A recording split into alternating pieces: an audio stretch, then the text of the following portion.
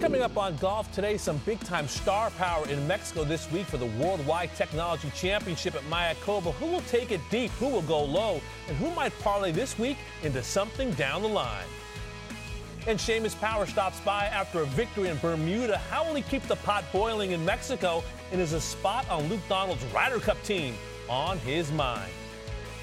And with no Lydia Ko in Japan, who might take advantage on the LPGA as the season winds down and the chase for awards heats up? You have to bring your best on Golf Today.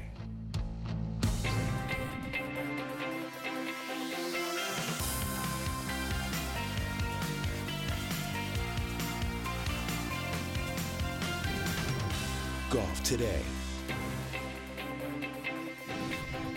Hope your Wednesday's off to a great start. Damon Hack alongside Matt Adams, Fairways of Life. I tell you what, I can't think about Mayakoba in this week at the PGA Tour without thinking about James Taylor and that song, Mexico, oh, Mexico. Very well done. Thank James Taylor, Jimmy Buffett, Zach Brown, Kenny Chesney. It's all of those tunes coming from Paradise. Here we are on the morning of the eve for Japan and on the eve of the morning in Mexico. Very much looking forward to everything that still stands before us, because even though we're in November, Damon, this golf still means something at this time of year. Absolutely. Lots still to play for. So here's what you need to know. On this Wednesday, the PGA Tour wrapping up the international portion of its autumn season with the Worldwide Technology Championship at Mayakoba. Now, after 2 years in which no public tickets were sold due to COVID-19, spectators welcome back to El Camaleon this week. Coverage begins, by the way, tomorrow, 3 p.m. Eastern, right here on Golf Channel. Strong field, I would say. Seamus Power coming off that win in Bermuda. Colin Morikawa's a two-time major champ, player of the year, Scotty Scheffler. Hovland going for 3 straight in Mexico. 4-time PGA Tour winner, Tony Finau. A couple former world number ones in Justin Rose, Jason Day, Billy Horschel, a FedEx Cup champ. With more on the week ahead, let's welcome in Todd Lewis from Playa del Carmen with a report on the world number 2. Well, first off, Damon, I want to commend you for trying to sing. I think you're on key, spot on there here in Mexico. We're getting some intense rain right now. There's actually a tropical system just to the south of where we are, and we're getting some of the outer bands. So they just blew the horn, so the Pro-Am has been halted actually for the second time today. But Scotty Scheffler did finish up his 9-hole Pro-Am this morning, despite the delay. Now, this is the first PGA Tour event for Scotty Scheffler where he is no longer the number 1 player in the world. He assumed the number 1 spot after winning the WGC Dell Technologies match play in Austin. I caught up with Scotty just a few moments ago, about an hour ago or so, and asked him, was it weird for him to see his name not on the top of the official world golf ranking? Not really, but I didn't look, so yeah, it's just one of those things. I had a good run at the top, and Rory's been playing some fantastic golf, and I haven't had my best stuff recently, so he definitely deserves to be number 1, and it's not me anymore. Let's talk about something that can sometimes cripple some of the best players. That's expectations. As well as you played in the earlier part of that this year, did you at some point, or maybe you do now, see that as your normal? That's how you should play. Well, I'm hoping for it to be the normal, but golf's a fickle game, and you can't ever look too far ahead. I just try and stay in the present and try and just kind of grind things out, practice hard, and play hard out here. So you don't really deal with expectations in regards to your game? Well, I have expectations for myself. I don't deal with outward expectations. What are your expectations? I expect to show up and play well. I put in the work at home, and so when I show up to a tournament, I'm expecting to show up and do my best and play well. And after that, it's all not up to me. All I can do is prepare and get ready. And then when I show up to the tournaments, I've done everything I could to play well. And so when I show up on the first tee, I'm definitely not expecting to go out and finish 50th place. But all I'm trying to do on the first tee is hit a good shot and go from there. Do you feel like over the last few months you have met those expectations that you have for yourself? Like I said, I feel like I haven't been playing my best. I've been hitting it decent. I've struggled with the putter a little bit. And it's not easy to win out here. No. It's pretty difficult tour to win on. And so all you can do is just go out and do your best and try and put yourself in position and go from there. You're going to play here this week. You're going to play in Houston. You're going to play Tigers event, the Hero, down in the Bahamas. What do you hope to gain from these last few events as we turn the calendar into 23? I'm hoping to just finish the year off right. I'm funny. I typically, going back to college, I've never really played good in the fall. Last year, I think, was the first year I really had some kind of good starts in the fall. I had a good start here, a good start in Houston, and I played some good golf and kind of gave me some confidence going into the new year. And so I'm hoping to get a little bit more of that. I've been practicing hard at home. I did take a little bit of a break after the FedEx Cup. It was a long year, and I've been practicing hard now, and I feel very prepared for this event. Now, Scotty has made some changes to his equipment. If you remember at Congaree, he debuted on the PGA Tour with a mallet-style putter. He said he didn't putt as well at Congaree as he hoped. He didn't really get some great reads on those difficult greens, but he says he putts beautifully at home back in Texas, and he hopes to carry some of that from Texas here to Mexico. Also, interestingly, he had a brand new set of irons. It was the same irons that he normally uses at Congaree, but he said that the grips felt a little firm. They just weren't right. He wasn't feeling the compression of the ball. So instead of replacing the grips, he just replaced the clubs. He got a brand new set of clubs with the proper grips that he's going to use here this week. Very optimistic about his chances here at Mayakoba. He finished 4th here last year. I walked with him and his caddy, Ted Scott, today. I would be surprised to see Scotty in the mix here at Mayakoba on the weekend. That sound right, Scotty? What? My report, you weren't paying attention? Scotty's about 10 feet from me. I was thinking about yelling over earlier. He was thinking about yelling over. Thanks for not doing that. He's waiting out the rain here as well. Scotty's a gentleman. He's not going to heckle you, Telu, during your report. How about Collin Morikawa, by the way, the second highest ranked player in this field, coming off, I'd say, a pretty quiet season. Where is Collin's headspace at this point? Yeah, it's quiet. That's a good description of his season. We're used to seeing Collin Morikawa hold championship trophies. He has yet to win in 2022. He hasn't played poorly. He's had 4 top 5 finishes this calendar year, but he's not quite met his standards. And he talked about what has been a bit of a struggle for him in 2022.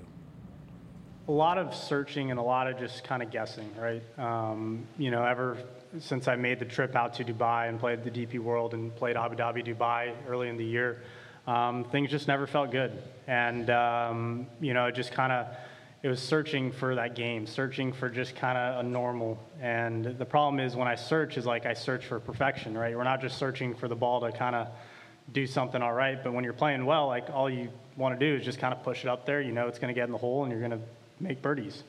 But it was a lot more stressful this year of just kind of trying to figure out what was wrong when it was simply, just kind of a body thing and just the way my body was moving. Unfortunately, it took 7-8 months throughout the year to at least find that. But that's on me. Everything is on me just to know what's going on. I've got, a great team around me, but that's the best thing is that, I still have to be aware of what I'm doing. And I just wasn't kind of being selfish enough to make sure everything was where I wanted it to be. And, it's a grind, but that's what's great. Even though we are kind of heading towards this off season, this fall area, I'm putting a lot of pieces together and putting a lot of work in to make sure, this kind of next, say, 23 is going to be as best as ever. It's interesting. I spoke with Rick Sessinghaus, who has been Collin's longtime swing coach since he was a junior. Not only is he a swing coach, he's a mental coach, a life coach, a really big influence for Collin Morikawa. I spoke with Rick this morning about the struggles that Collin was talking about at that press conference, and he said, if you think about Collin, when he came out on the PGA Tour, he won early in his career, won a major championship in 2020, winning the PGA. Then the following year, won a WGC event, then won the Open. Consciously or subconsciously, he was thinking, this is how I should play all the time. But golf is golf. You can plateau or even dip a little bit with your game for a variety of reasons, and it's him dealing with that. He did say that, you heard him, he was searching earlier in this year. He's no longer searching. His body is where it needs to be. He's got it in good physical shape so he can get his swing in the right position. So the search is not happening right now. Now it's just a matter of execution. And Collin wants to treat these final few events, this one here, the Hero World Challenge down in the Bahamas, as an opportunity to build some momentum, get back to that form that he had last year and carry that into 2023. So Collin Morikawa is very focused in this laid-back environment here at Mayakoba. Todd Lewis opening up the notebook for us in Mexico on two of the big names in the game, Scotty Scheffler and Collin Morikawa. So how about a little calendar year comparison between those two big name players last season? You see really all Scottie Scheffler. There is no comparison in 2022, Maddie. 4 wins versus none. You see the top 10s, but we're talking about the player of the year in Scottie Scheffler. Oh, yeah. Scottie Scheffler, for so much time sitting atop the world rankings, as he was talking to Todd Lewis about it a little bit earlier as well. So it's a picture of a player that had what may have been a career year, although I think Scottie Scheffler is capable of doing that again, compared to a year that the other was slightly off. How about the career comparison? Very close. 5 wins for Morikawa, 4 for Scottie. Couple majors for Colin, 1 for Scottie. 6 top 10s for each of them in major championships, which brings us to a little addition of take your pick. I mean, would you take Colin or Scottie in terms of having a better career to this point? You know, when you ask a question like that, you're talking about a picture at a point in time. Just a snapshot. And the snapshot is right now. It's here today. And when you look at it against the fact that Colin Morikawa has 2 major championships to 1 major championship, and major championships are in and of themselves so critically important. You'll have, the list is long, of players that have won a major championship, and that is the highlight of their career. Colin Morikawa has done it twice. So, again, in a very small sample size, I would say it's definitively Colin Morikawa because the major championships are the epitome, the pinnacle of the game of golf. And for what it's worth, he has twice as many. Yeah, and this was him, of course, unlocking that major championship. #1 at TPC Harding Park, driving the green there, setting up the eagle. You're right, 2-1. Scottie, you could say, well, he's been #1 in the world. Colin hasn't. He's been player of the year. Yeah. And Morikawa hasn't. But I agree with you. You know, history is written on the strength and the back of major championships. I think that's, you know, Jack, we can thank for that. Bobby Jones, Tiger Woods. I mean, Arnold Palmer. The big-time players have made it their mark and their mission to win majors. How about going forward, though? Is there a horse that you would back and say, well, Scottie's going to have a better career or Morikawa's going to have a better career? On that point, I would actually go again, it's point in time, right? I would go with Scottie Scheffler. And the reason why I'd go with Scottie Scheffler has a lot to do with what we just saw and heard from Todd Lewis and with his conversation with Scottie Scheffler. You know, Todd specifically asked him about being world #1 and then no longer being world #1, to which Scheffler said, quoting, "Not really, but I really didn't look. I'm not there anymore."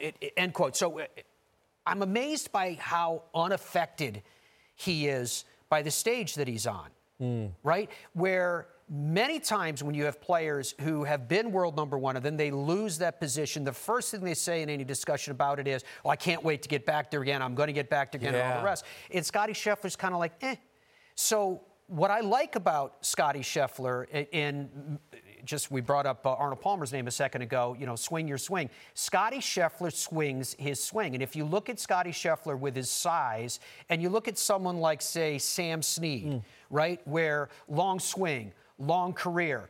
Sam Snead was one of the best in the game of using the ground as a ground force amplifier. Look at him right before impact. Scottie Scheffler does the same thing. Scottie Scheffler is a bigger frame than Sam Snead. Sam Snead, in 1974, at 72 years old, finished a tie for 3rd in the PGA Championship. At 52, he was the oldest to win on the PGA Tour. He made the cut at the Westchester Classic at 67 years old in 1979. I bring that up about Sam Snead in the comparison to Scottie Scheffler. The swings are not identical, and that's not what I mean by that. Right. What I mean is the way that Scottie Scheffler owns his own golf swing. I do think that with that and with the mental posturing that he has of not being overwhelmed by the position that he's in, contrast that to Colin Morikawa. Colin Morikawa is a player that, in my view, he kicks into this extra gear. He finds this zone.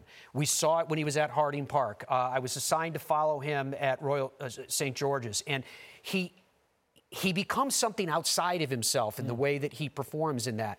Scheffler, to his credit, and I don't mean to take away from one or the other, but I'm saying Scheffler doesn't have to do that. His gear is his gear. So when Colin Morikawa has it, it's brilliant. Yeah. But Scottie Scheffler, I think, long-term, has it every day. I love the comparison to Sam Snead, who some would say is not just the best golfer who ever lived.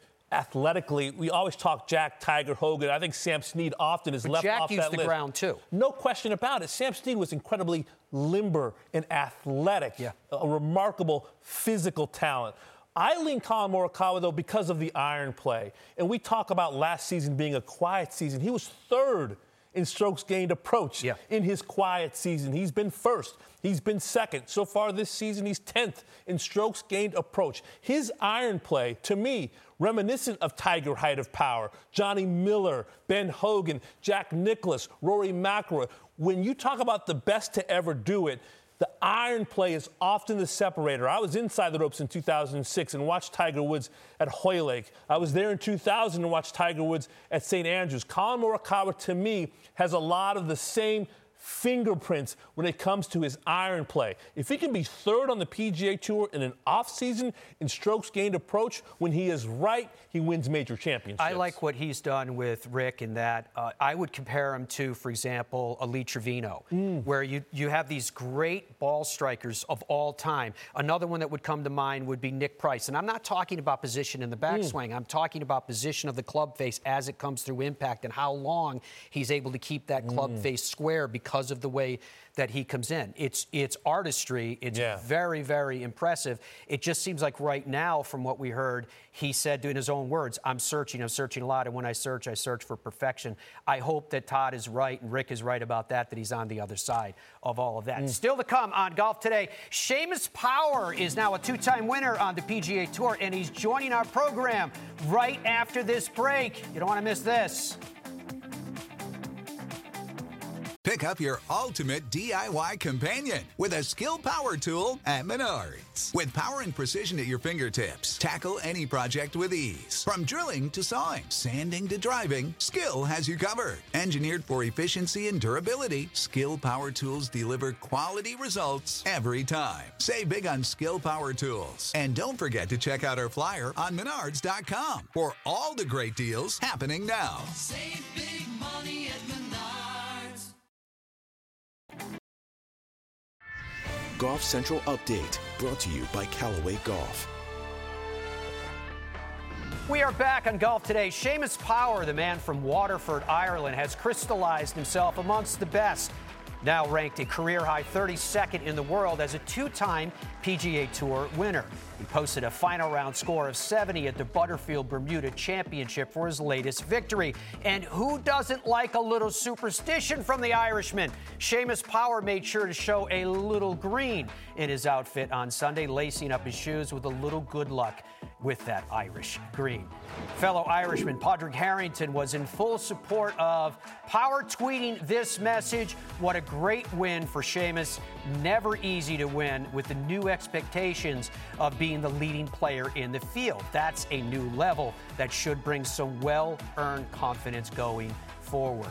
Seamus got another special shout out from some well-known friends. Take a listen.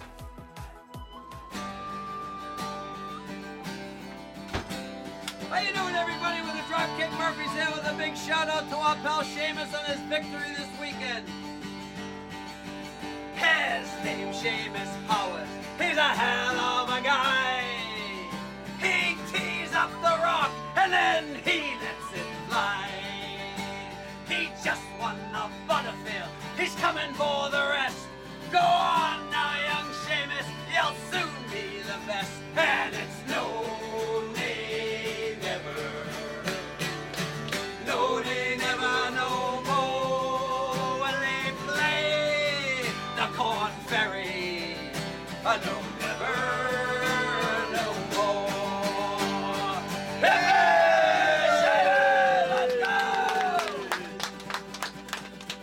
Boston's Dropkick Murphy. Seamus is joining us right now. First of all, congratulations, my friend. Were you aware that the Dropkick Murphys did that, or when did you find out? Well, first, thanks very much. And no, I was just only sent that yesterday or the day before. Yeah, I think that might be the highlight of the whole thing, to be honest. I don't think I'm ever going to get tired of listening to it. Do you know the guys? Are you a fan, a friend maybe of the band? I'm definitely a fan, but no, I wouldn't know the guys. It was just that's why I was so surprised when I saw it. But yeah, I've been sent it from a lot of different angles, and I said I definitely won't get tired of listening to it. That's great. Now, Padraig said in his tweet to you, he mentioned specifically that phrase of new expectations. I'm curious about that from your perspective. Do you feel any new weight of expectations given your position now? No, not really, but I mean, it definitely was a new one for me, as he said last week. Like, being the highest ranked player going into the tournament is not something I've had before, and you know, to be able to pull through and get the win in that situation, as he said, it's definitely new, and it's something as he said, I'm going to take a lot of confidence from, you know, knowing that even when the expectation and pressures are high, you can still kind of perform. So yeah, it was another positive to an all-around great week. Seamus, your energy level after that windy battle on Sunday, I see it's another windy day behind you for the Pro-Am. You know, how are you doing physically and emotionally after that tussle in Bermuda? Yeah, I mean, I was definitely feeling a little bit yesterday, but now I feel back to myself today. You know, I was lucky I was able to have some time off in the fall. I had 5 weeks off after the playoffs. So I feel actually very fresh and ready to go. So, yeah, as you said, it's another kind of tough-looking day down here, but hopefully the forecast kind of comes through over the weekend and we're going to get to play some golf. Yeah, I'm wondering, though, Seamus, if you want the winds to die down any, because what you did in Bermuda, particularly your approach to the greens, you hit 75% your greens, tied for ninth in the field in that category in those conditions. How much were the conditions, as a person that grew up in Ireland and used to playing in the winds, how much did it all weave together to your advantage? Yeah, I like it was such a strange week. I mean, on Thursday there was no breeze, and then by obviously you saw it on Saturday, Sunday. It was, I'm not sure what it topped out at, but it was blowing really hard. As I said to my caddy on Sunday morning, I was not opposed to seeing it blow on Sunday. You know, I said we grow up playing in a lot of those conditions, and you just kind of find ways to hang in there and get it done, and you know, flighting shots and shaping it this way and that way. And I think that the most important thing in those conditions is just hanging in there and realizing it's going to be tough for everyone, not just yourself. And you know, you knew on that golf course too, once you got to like 12, it was going to be a tough couple of hours coming in. So you kind of bracing for that all morning, and I was able to just kind of do enough coming in. So you're from Ireland, but I read an article that Coach Warren at East Tennessee State, where you went to college, once described you as having an American-style game, long hitter, aggressive, trying to make birdies. How much is that still the case?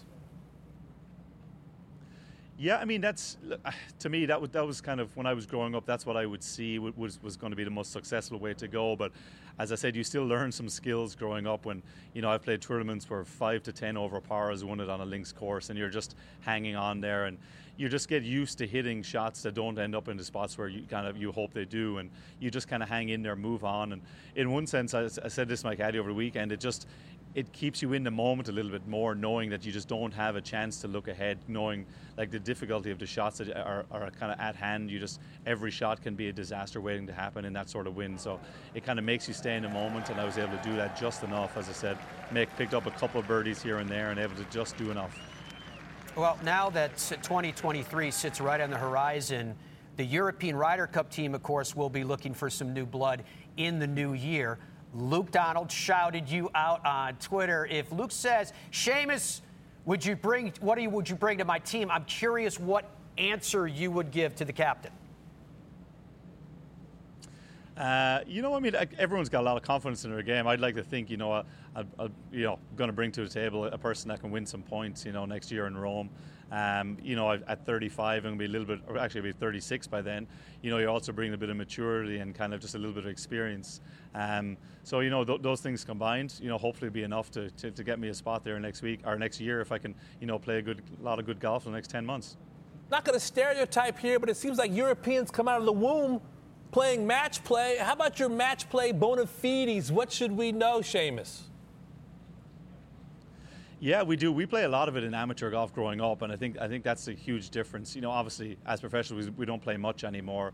I mean, in Austin, I think last year is probably the first match I've played in over a decade. So, but again, it's the same as the tough conditions. You just kind of learn how things go, and momentum can change so quickly, and especially in match where you can look like losing or winning a hole, and something can happen like a hole shot, and it can flip a whole match, and you got to be on alert for that, and always assume that things are going to happen, and again, not get flustered, don't get too far ahead of yourself, and to just try to win every hole that you can. And it's different. It's hard to explain. It's just we would always say it growing up. You can have guys that are good, can be really, really good players, but they're not very good match play guys, and it's just a little bit different.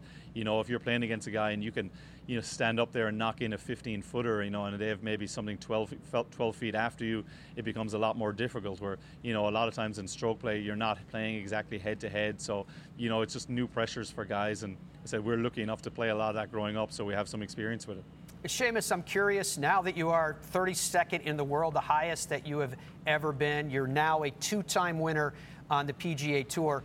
What would you say was harder, to break through that first time or to break through again? For me, I think it was definitely the first time. Once you kind of get the first one under your belt, and it gives you that inner confidence that that your best golf can get it done. So like knowing that, even like last week going in on Sunday morning, I felt very comfortable right from the get-go and hit some really good shots on Sunday. And I definitely felt a little bit more at ease than I did in Kentucky last summer. So to me, I wasn't sure going in, but during the round, I really felt comfortable, felt like I just had inner belief and confidence that I know I can get it done. I was in that position, and knowing I was against a lot of guys that have not been in that position. So it just gave me that extra little bit of belief, and I said it was just enough to get me through. Well, Seamus, I'm looking forward to seeing if the Dropkick Murphys can come up with a song that rhymes with Mayakoba. Best of luck this week. Congratulations on last week, and thanks for the time. Thank you very much. Thanks for having me on, guys. Welcome back, Todd Lewis from rainy Mayakoba. Yeah, if Viktor Hovland wins again, it'll be on a wet golf course. Right now, we are getting just pounded with a lot of rain. There's a tropical system south of Mayakoba. We're getting some of those bands. It's a threat tomorrow, too. It may be tough for all in the field to complete the opening round, but good news is Friday through Sunday looks pretty good. But let's get back to Viktor Hovland. If you look at his year, he started out very well, very strong, as a matter of fact, in 7 starts worldwide. His first 7 starts, he had 5 top 10s, including a win in Dubai, but he has kind of cooled off just a bit, but he's hoping to turn things around at a place that he really owns, winning the last 2 events here at Mayakoba. And for a guy who grew up in Norway, that is far from tropical, he has some positive vibes here in this part of Mexico. What is it about the vibe here that makes you feel so comfortable and successful? Just really relaxed atmosphere. Golf course is great. People are really nice, and the food's great. You're right by the beach, so it's just a really cool vibe. And even though it looks nothing like Norway, it's just I think it's a place where everyone kind of feels comfortable. I'm sure when you pull into a parking lot on a PGA Tour stop, you are expecting to be in contention to play well. Is that emphasized here for you at Mayakoba? Yeah, it's interesting because obviously you do show up to a tournament with the goal to win. But I think last year I was a defending champion, and it's all obviously even more so on your mind to try to defend. And I think sometimes it can work the opposite way, where you're just putting too much pressure on yourself. But if your game is in the right spot, I think it almost hyper focuses you in a little bit. And I think it worked last year, and hopefully it does again this year. All right, so the big question is your game in the right spot? I feel like it's really trending to where it really needs to be. I've made a lot of improvements, I think, but there's been certain shots under pressure that, if you look at me on the range, I'm hitting some really, really good shots, but then what I haven't done as well is that when I'm under pressure, I need to see a certain shot that I used to have all the time before. It hasn't been as accurate. The ball could curve a little left, it could curve a little right, and then you'd lose it a little bit of confidence under pressure. But I really feel like I've come back to a spot where I know exactly what the ball is doing. It might not go exactly where I'm aiming, but I feel like I know where the misses are going, and that's basically the number one key out here. I just feel like as soon as I come to this property, I see the exact shots that I need to hit, and I just kind of naturally went back to that place. We're in November, still a little golf to play in this year, but as you reflect back so far on 2022, what are your takeaways? It's been an interesting year. I had a really good start to the year, and I feel like this time of the year is kind of when I've played my best golf so far in my professional career. I don't know why that is, but it's been a little bit too inconsistent for my liking. I've played some good golf, and I've had some really nice finishes, but a little bit too inconsistent for especially how well I've struck it before. And my short game hasn't been all that great, but this year I really feel like my short game and putting has been a lot better, but my ball striking hasn't been up to par as what it's been before. So if I can just match everything together, I think, it should be a really good season. Okay, you heard Victor talk about his game and what has been a little bit off. I'll give you a further explanation. He told me that his natural shot, his muscle memory shot, is a left to right shot, a fade, but he wanted to incorporate a draw into his game, a right to left shot, and that's what he worked on this year.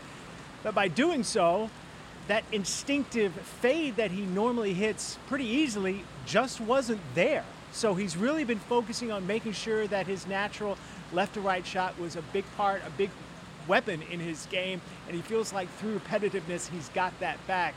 And of course this will be a big test for him this week if his game is in good shape, because he's had so much success here at Mayakoba. Guys? Todd Lewis reporting from Playa del Carmen. Great conversation with Viktor Hovland. Hearing about that, incorporating a draw, reminds me a little bit of Martin Kaymer back in the day, natural fader of the golf ball, wanted to incorporate a draw specifically for Augusta National. Let's take a look at Viktor Hovland's performance at Mayakoba. Tell you what, that round 3, they call it moving day on Saturday, has a 63, and he has a 62 on the way to winning back-to-back at Mayakoba. Where do you see this player going for 3 straight here? Because you heard him talk about his ball striking not quite where he wants it to be, and strokes gained around the green 191st on the PGA Tour. Yeah, I mean, that's the area of weakness for Viktor Hovland that we've all known about for a long time, and he talks about it himself. However, when that part of his game is on song, and he just said that his putting and his short game he feels like is in better shape than even his ball striking, which is saying something. Yes, it does. I don't think it's a reflection that his ball striking is that far away, given what Todd was just talking about, that he's trying to get back that natural shot shape. He's one of the players, I don't know about you, but when I'm on site and I'm around the practice grounds, the driving range, I will go to watch him hit the ball, because he generally is extremely straight and he compresses the daylights out of the golf ball. What he needs to do here, and I do think there's courses for horses as he's showing us, is to be extremely straight. That's so important. If you look at the list of winners at Mayakoba, it's very important to stay out of the mangroves down there. So I do think there's the potential that you go back to a place where you've known success before. The general historic weaknesses in your game are now feeling better and stronger than they ever have before. All of that sounds like a pretty good combination to me if he's getting comfortable that he's got back his natural take out the left side of the course swing. Yeah, and the golf course will be a little bit different than the golf course he has played and competed on and won the last couple of years with all the rain that is falling, maybe taking a little fire out of the golf course. He's long off the tee, but maybe the short game issues which seem to pop up from time to time maybe won't be as big of an issue if the golf course is a little bit softer. And you talked about wanting to watch him on the driving range.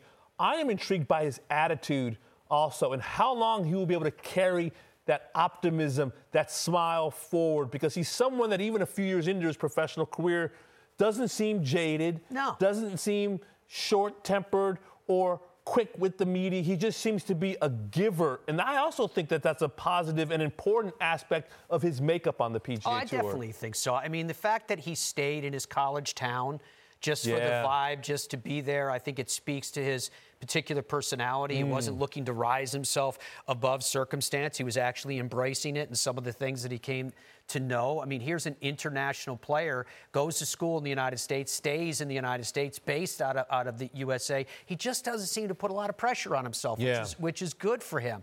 I think at the Open this past summer at St. Andrews, it was a huge opportunity for him.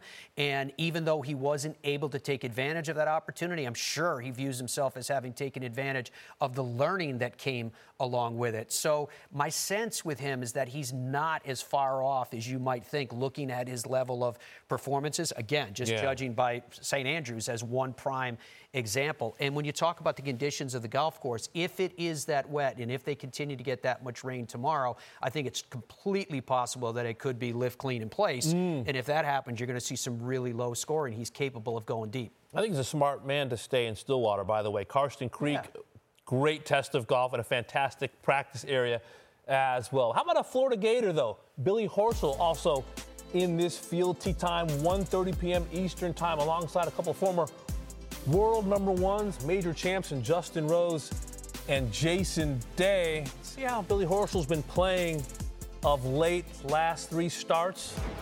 Tell you what, been playing well.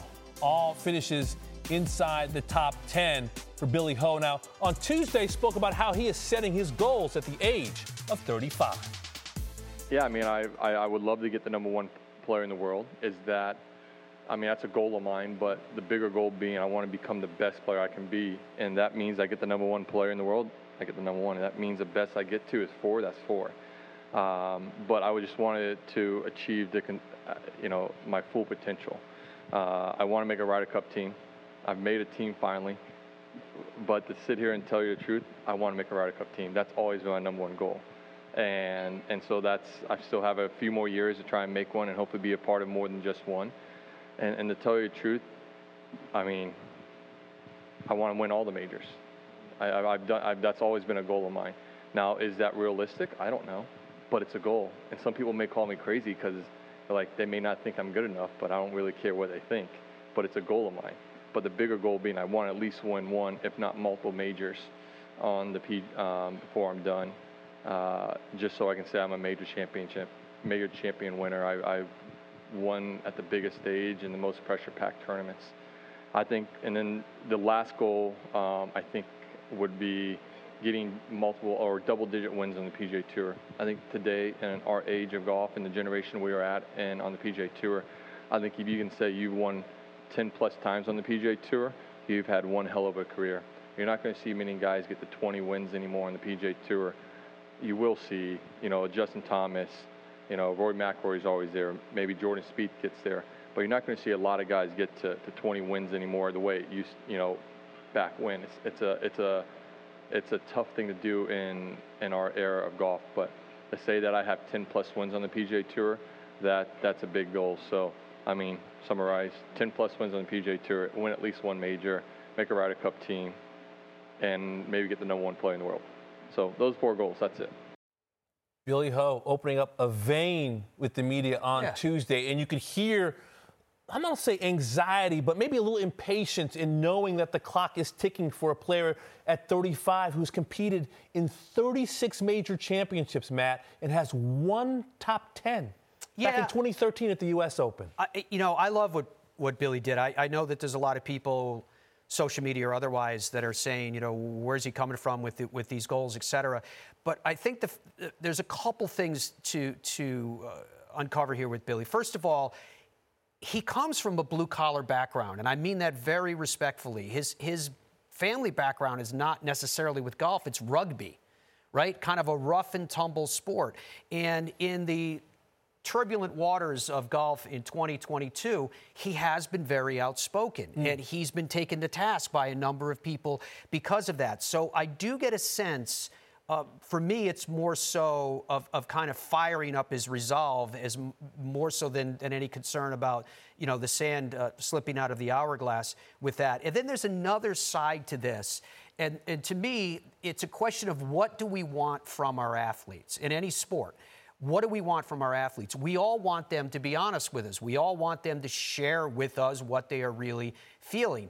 And when they have the courage, when they have the candor, when they are honest enough to do that, that is the time that they get taken to task. Now, he just said, I don't care, which I applaud him for that these are his goals. And to my way of thinking, and if you don't have the attitude that you are the best, if you don't have the attitude that you're capable of ascending to world number one, you're capable of winning maybe multiple major championships, at least one, of qualifying for Ryder Cup teams, of winning multiple times in a season, let alone the remainder of a career on the PGA Tour. If you don't believe that at your best you are the best, then how can you compete in something that is so competitive as the PGA Tour? So for all those reasons, I love what Billy did, and it doesn't really matter what my opinion or your opinion, with all due respect, or anybody else's opinion is.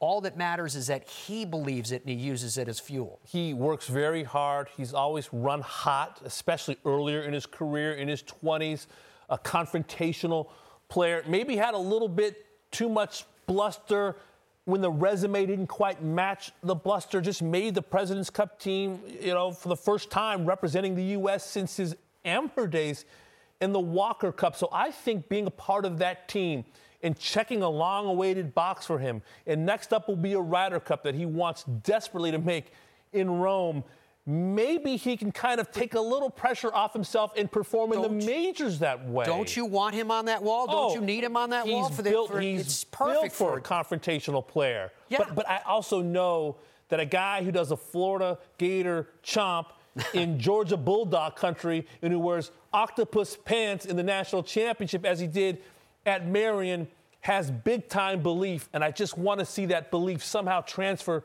to the major championships. It's odd for a ball striker like him to have one top 10 in 36 starts. It almost, to me, doesn't make sense. Well, we'll see how it plays itself out. We had Seamus Power on earlier in this show. He, too, is 35 years old, and there was a time in the game when we used to say that a golfer reached their peak in their mid-30s. Absolutely. Maybe this is a step back and step forward at the same time.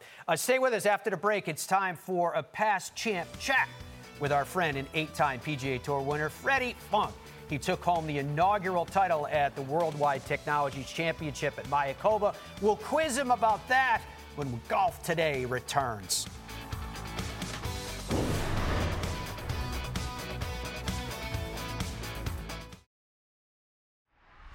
Back on Golf Today, want to flashback to 2007. We want the funk.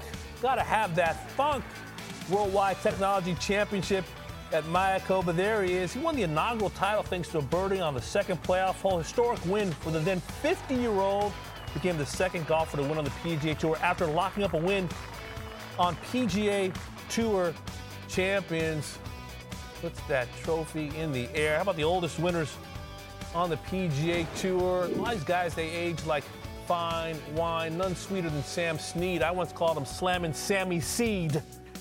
Sam Snead is what you call the World Golf Hall of Fame member, Art Wall Jr. There's Fred Funk there, 07, 50 years old, 8 months and 11 days. And at that time, he had this to say: even though you are 50 or 51 through 55, age doesn't really mean a thing. It's a very satisfying win. I just want to see how long I can last out here. So it's time now for a past champ chat with the aforementioned Fred Funk. Fred, thanks for the time, buddy. The headlines back in 07 read, 50-year-old Fred Funk overcomes painful back to win. What do you remember? I remember that. Yeah, actually, I was getting worked on the golf course the one day. But that's when my back was really good compared to what it is now. But that quote really applies again to now, because I wanted to see how long I could last on the regular tour. Now I'm trying to find out how long I can last on the Champions Tour. When you had that victory, Fred, you lasted that week more so than anybody else because of your accuracy, staying out of those mangroves. I'm just curious about the way that your game fit that week and how everything came together for you. Well, that was the first year we played the Mayakoba and played in Mexico, so it was a exciting week for the tour to go down to Mexico, exciting for Mexico.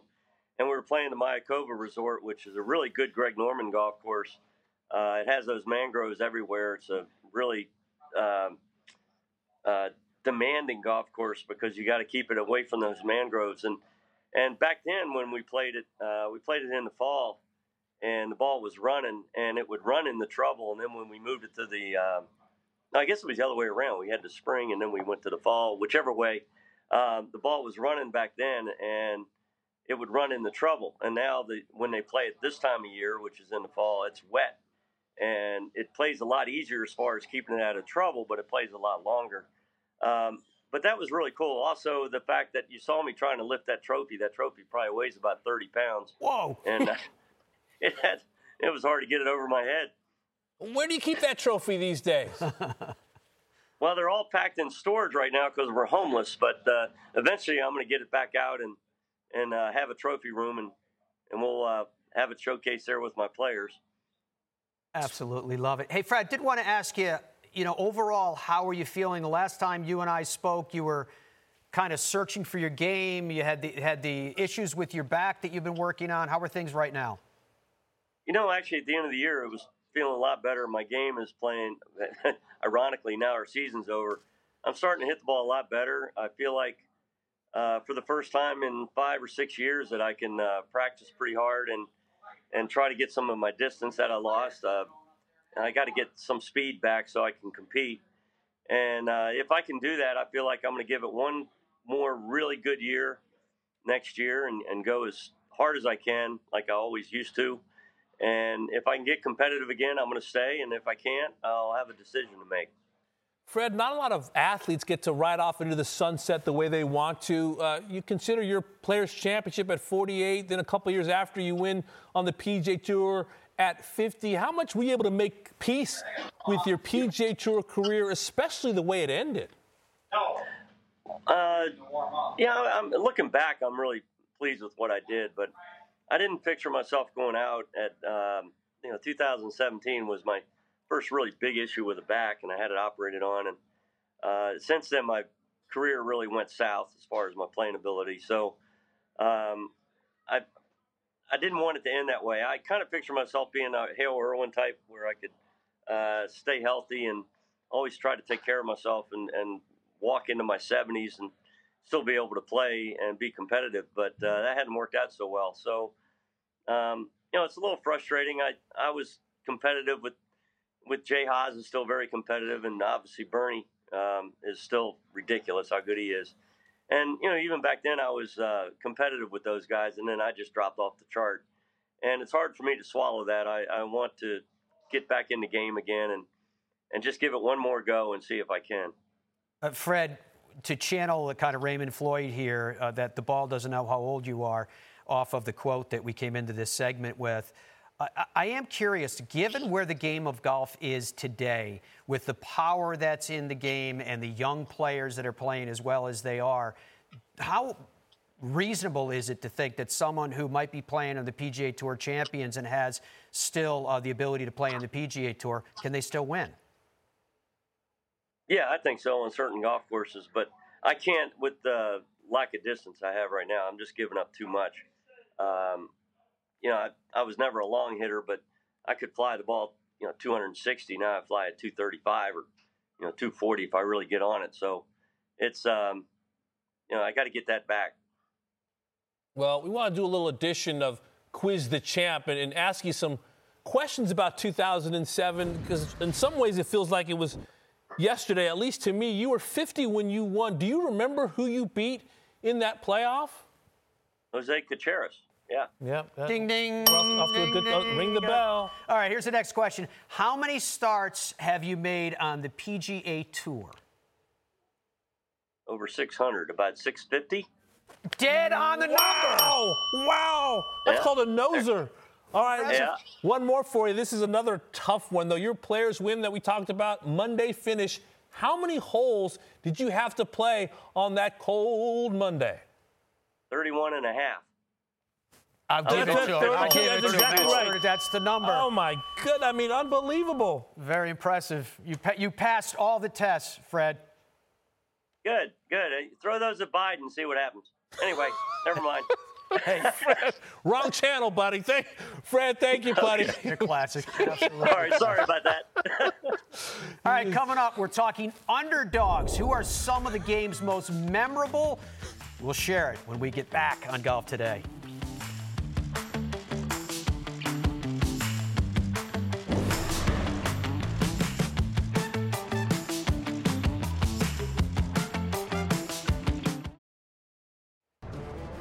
Welcome back to Golf Today. It's a big weekend of programming on NBC Networks. Don't miss the Breeders' Cup World Championships from Keeneland Racecourse in Lexington, Kentucky.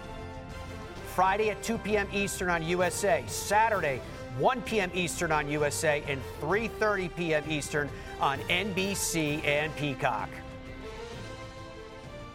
Kentucky Derby winner Rich Strike is one of the headliners for the $6 million Breeders' Cup Classic. The horse is trained by Eric Reed and ridden by jockey Sonny Leon. You may remember Rich Strike's epic Kentucky Derby performance as he overcame 80-1 odds to produce the second biggest upset in the history of the Kentucky Derby. Got us to thinking, Maddie, some of the great underdogs in golf history. That's our social question of the day. Who is the greatest underdog in golf history? Let us know. You can be featured on our show later this afternoon. Matt Adams, you have a stab at this one, the greatest underdogs? I've got a couple. I'm curious about yours, too. The first one that I would go with would be the caddy, Francis Ouimet, in 1913, winning the U.S. Open at Brookline. He beat Harry Vardon and Ted Ray to do it in a playoff. And when you consider the fact that at that time, it would be equivalent at the absolute pinnacle of their careers of him beating, say, Tiger Woods and John Daly of their day. So the significance of that victory, there you can see that's Vardon, that was on the right side of Francis Ouimet there. Lowry is caddy, who was 10 years old. And the significance of what took place is that given the development of the game of golf in 1913, it was still very young in the United States, it rose it above the fold. And the game, which had been seen as pretty much an elitist sport, and in fairness it was at that time in the USA, to have it won by a guy that was a caddy at such a tender age over two huge international stars, did a great deal to grow and accentuate the growth of the game from that point on for literally decades. I'm going a different era. I love that. We spoke a lot about Francis last year, this past season during the U.S. Open. How about the Players' Championship 2002? Do you remember the Kiwi, Craig Perks? Oh, yeah. In that finish, he's trailing Stephen Ames by one shot, gets to the par 5, 16th eagle, birdie 17. And this is for par on 18. So he finishes 3, 2, 4, hat goes down, breaks Stephen Ames's heart. I ran into Craig Perks later. I was actually there that week, but I ran into him later. I saw him at a gym called Frogs in La Jolla, where the match play used to be. I just said 3, 2, 4. Everybody knew what it meant. Nobody had to ask. What a way to finish for the 203rd ranked player in the world, and Tiger handing him the then Crystal Trophy right there in Ponte Vedra. Very cool indeed. I'm going to pick up on the Tiger and give you another underdog. I'm going to go back to 2009 with Y.E. Yang. Ooh. Here it was the first time that Tiger failed to convert a 54-hole lead in a major championship. Y.E. Yang had to overcome a 2-shot deficit in that final round. He ended up beating Tiger by 3 shots. Him shooting posting a final round 70 to Tiger's 75. But there's an element of competing against Tiger Woods that is very rarely talked about. And when he won his last Masters, none other than Rory McIlroy spoke about it. And Rory had a phrase for it that he said, a flash of red. You remember when Rory was talking about this? And what he was talking about is when you're competing against Tiger, Tiger pours on his Tigerness. And it's kind of like just in your peripheral vision, there's always that, to use again Rory's phrase. I love the way he phrased it, flash of red. Tiger is there. And that day against Y.E. Yang in that final round, if you remember, he was pouring on the Tigerness. He was lurking all the time around Y.E. Yang, but Y.E. Yang never conceded. He never backed off, and it was a fascinating thing to watch at that time because of who Tiger was in the game. And major number 15 would come a decade after 2009. Speaking of a Stanford Cardinal like Tiger, how about Hillary Lunke? 2003, in the year of the underdog. You want to talk about the Sean McKeels and the Ben Curtises, Mike Weir and Jim Furyk became first-time major champs. This is Hillary Lunke, unheralded. Went through local and final qualifying. Beat Angela Stanford and Kelly Robbins in a playoff. You want to talk about the Tiger? How about Annika Sorenstam, the Tiger of the LPGA Tour? Bogeys the 72nd hole, a par 5, 18th to finish one shot out of the playoff. Hillary Lunke didn't win before or after that national championship, Pumpkin Ridge, 2003. You know, this is a segment that I think we probably needed a list of like 10, and maybe even that wouldn't be enough. Because you think about, you know, Fleck at 55 at the Olympic Club, winning in the playoff over Ben Hogan, and the list goes on and on. But it's one of those things that makes golf so much fun, I think. You know, obviously we want to see the stars perform well as fans, but when you have these players that come in and do things that you don't expect them to do, that's what sport is all about. Yeah, Scott Simpson against Tom Watson, and sometimes the underdog doesn't win. The Bob Mays, who comes so close. But he gave it a good fight, didn't it? The Rocco Mediates, who came so close. Styles make fights. This is a fun segment. Yeah, another Rocco, too, against John Daly. Absolutely, yeah.